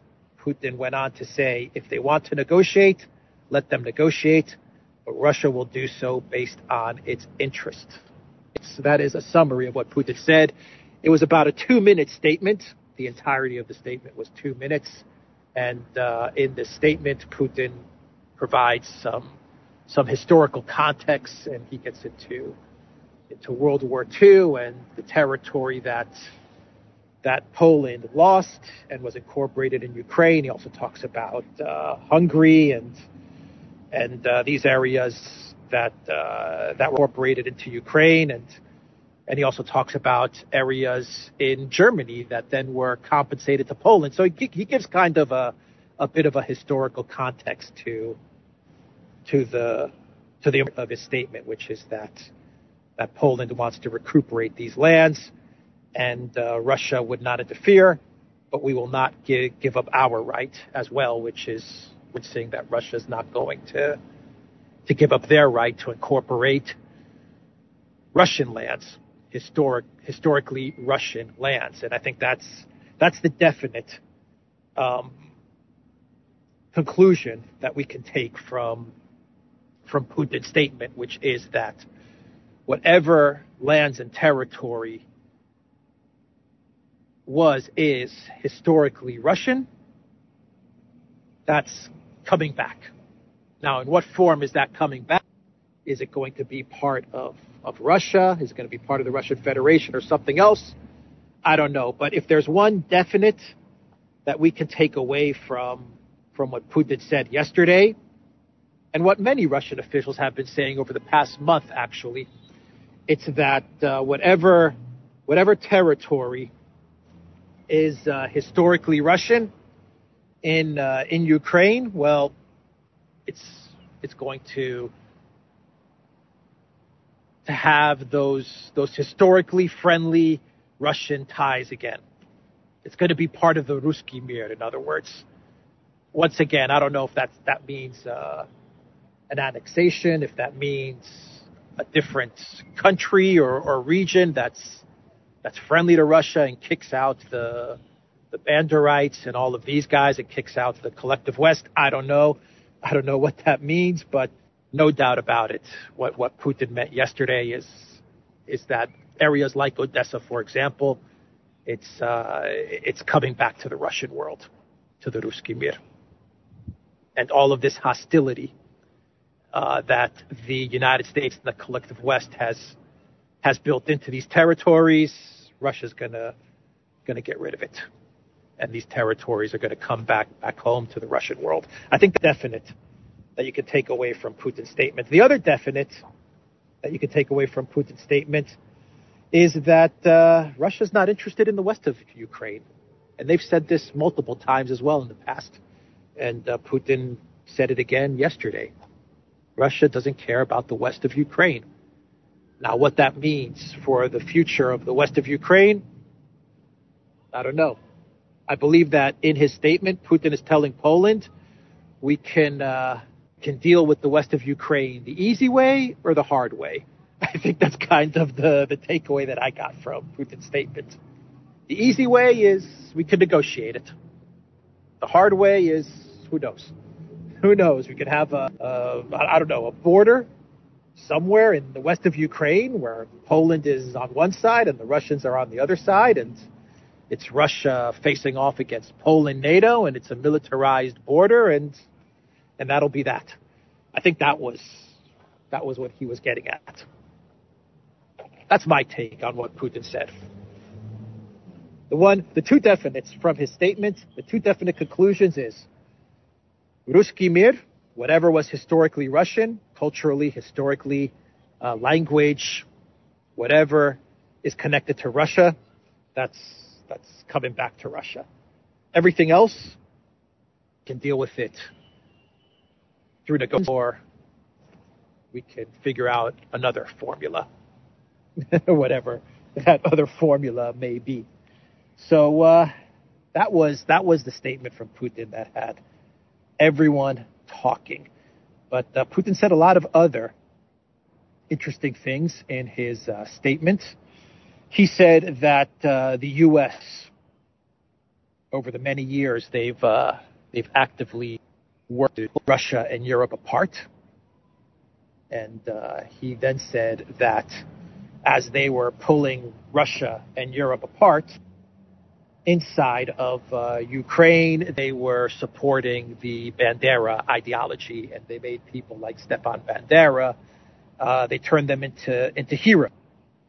And Putin actually admitted that he worked. He actually said, in this sense, they have won over us, if we can say so.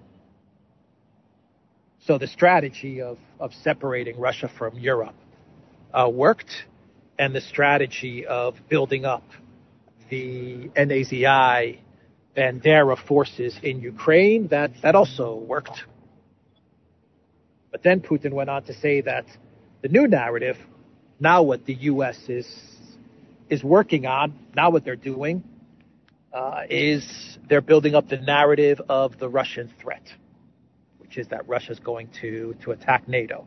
So Putin said that is the new narrative that they're cooking up, and Putin hinted at how that is kind of working as well, because he said that the EU leadership, the current leadership in the European Union, they're weak-willed. That's what he said, to push back against this Russia is a threat to Europe and wants to attack NATO, this narrative. He said that the EU leadership is spineless and weak-willed. Quite an interesting statement. Let me find the quote here. The weak-willed, spineless generation of today's politicians in Europe cannot stand against this. They can't push back against the separation of Russia and Europe. They can't push back against the NAZI Bandera ideology in Ukraine, and they can't push back against this Russia is a threat to NATO narrative. So that was an interesting statement from Putin. A very interesting statement from Putin. And it makes Poland is to incorporate in one form or another. I don't know how it would be. Let's say they were to incorporate the west of Ukraine into Poland somehow, an autonomous republic, a proper part of Poland. I don't know. Let's just say something like that actually did happen. Poland would have to deal with the Banderites, with the Bandera ideology, which not only hates Russians, the Bandera ideology hates Poles as well. And the interesting part about it, the irony of it all, is that if this was to happen and Poland was to incorporate this western part of Ukraine into Poland, Poland would have to deal with this Bandera ideology, which is a Bandera ideology that Poland itself has been funding and arming over the past 2 years in order to go after Russia. And that ideology would then be turned against Poland. It would be interesting. That would be an interesting turn of events.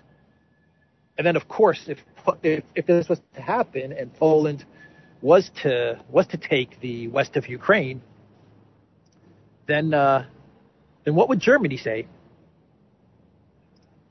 I can see Germany approaching Poland and saying, "Okay, you've reclaimed your land from post World War II. So isn't it time for you, Poland, to give Germany back the land that was compensated to you?" So a whole bunch of interesting scenarios could unfold from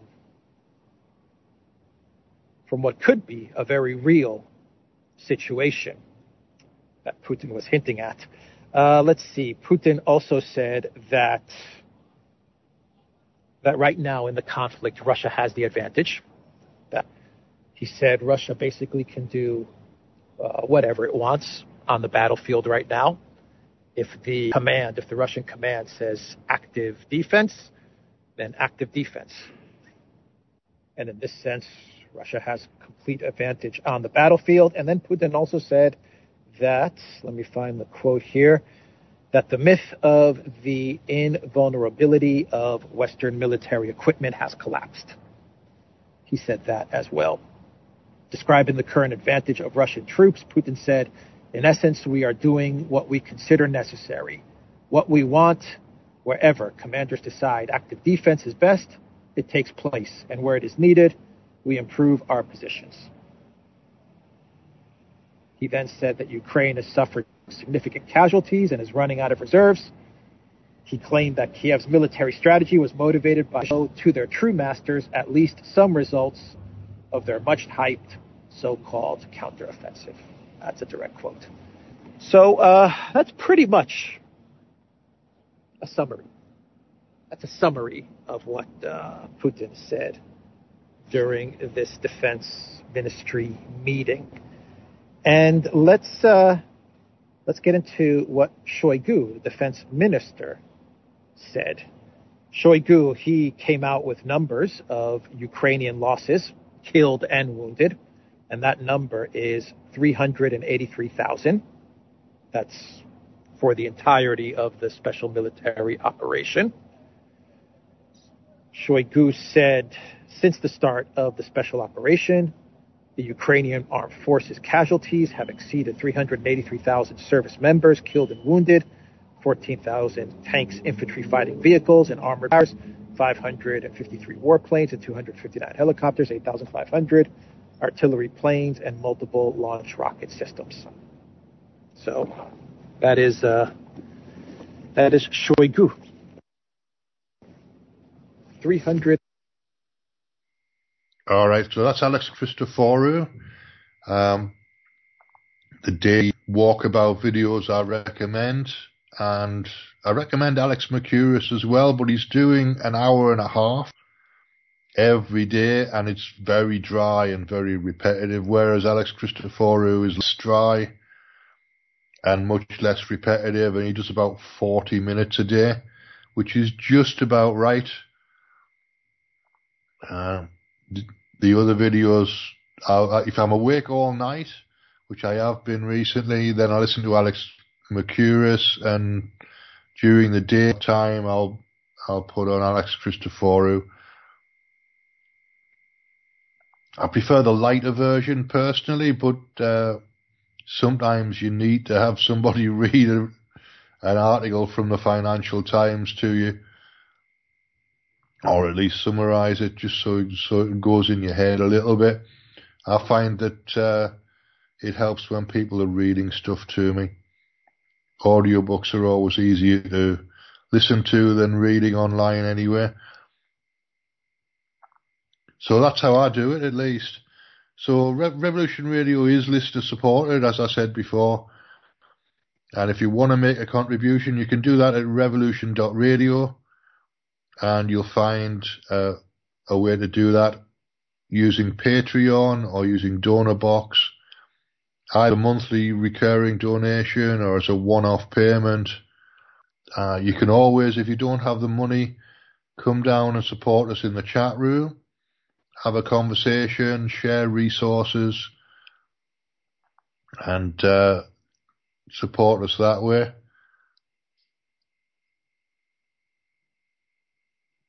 I'm more or less done. I think it's. I'll be back on Saturday, assuming that I'm not asleep, and I'll be back on Wednesday next week, assuming the technical issues don't come back. I think we're probably all right as long as our network reset my laptop close enough to the shows to get a clean signal. Then we should be all right. I just have to remember to do it. That's the thing. I would prefer not to have to network reset twice a week, but it seems like that's the way the world is. So that's what I'm going to have to do. But I'm going to keep these shows loose until at least January. They might stay loose, actually. This one, if it does turn into a geopolitics show, then I apologise, but that's where my head is at the moment. And the human race as a whole is under threat. So we might end up doing something about bio-warfare on the 2-hour block. It's the only place to put it, because it's difficult to, with the material that I'm watching, it's difficult to cut it down to a shorter version because of the way that the conversations go. So it might end up being a 2-hour block of a 4-hour podcast. Diseases and things like that. So that's the threat that I'm concerned about because of the material that I'm watching. But again, it may not be real. None of it may be real. Philosophically, I don't think any of it's real, but I can't prove that because it feels real. It physically feels like it all exists. So it might be a physically real thing with an overlay of dream or nightmare, depending on your interpretation of it. I'm trying to stay out of the nightmare territory, but it's difficult because there's a lot of interesting stuff and it all leads me into nightmare territory. I'm not really looking forward to a prion disease-based zombie apocalypse, which is a possibility, but it'll be 20 years down the media. It'll be neurological diseases and Creutzfeldt-Jakob disease and Alzheimer's and Parkinson's and all of those types of things, probably leading eventually to a zombie apocalypse. So the world's kind of bleak, if that's real, if that interpretation of the world is real. I could just be buying into somebody else's projection, which is not really what I want to do, but it's difficult to avoid. So I'm having to talk myself out of it. We'll see how far we get anyway. I'm not going to do Christmas Eve about bio-warfare. I'll find something lighter to do, something music based on Saturday, and probably something music meant next week. I shall sit down and think about that properly. Not Pink Floyd though, because I've done a lot of Pink Floyd stuff and a lot of Doctor Who stuff, but I'll find something else that's light enough to not be the extinction of your human race. Just as a principle on Christmas Eve, let's stick with something relatively positive. Anyway, that's it for now. My name's Dennis. You've been listening to Free Association. Eagle Flower comes up next on Studio A. And she's always got good stories to tell and an interesting approach. But I'll be back next week. I shall see you then. Thanks for listening, folks. And bye for now.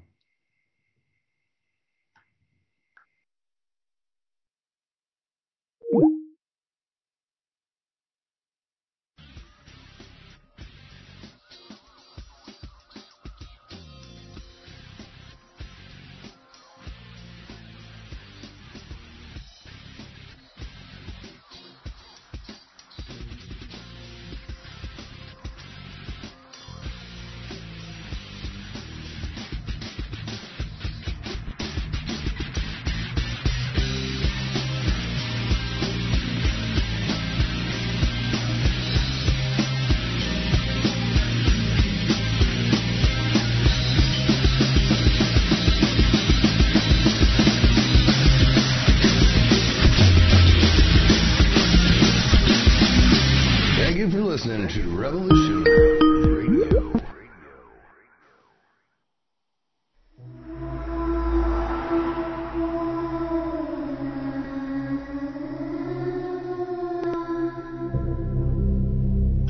you interested in the paranormal, murder mystery, real natural law? You enjoy interviews with amazing guests?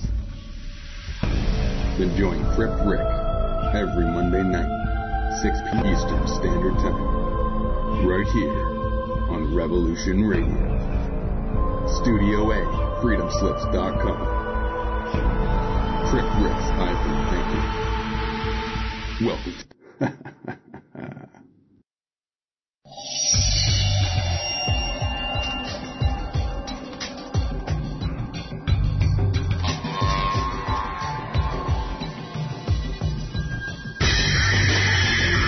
It is no secret that the so-called mainstream media is best described as controlled propaganda. Countless news stories are either totally ignored or spun with half-truths, and because of this, essential facts and vital information are often compromised. Ott every Friday night on Studio B at 10 p.m. Eastern, and learn why The Story Behind the Story was nominated for a Peabody Award in its second year of producing unparalleled broadcasting excellence in 1997. That is, if you really care about learning the truth.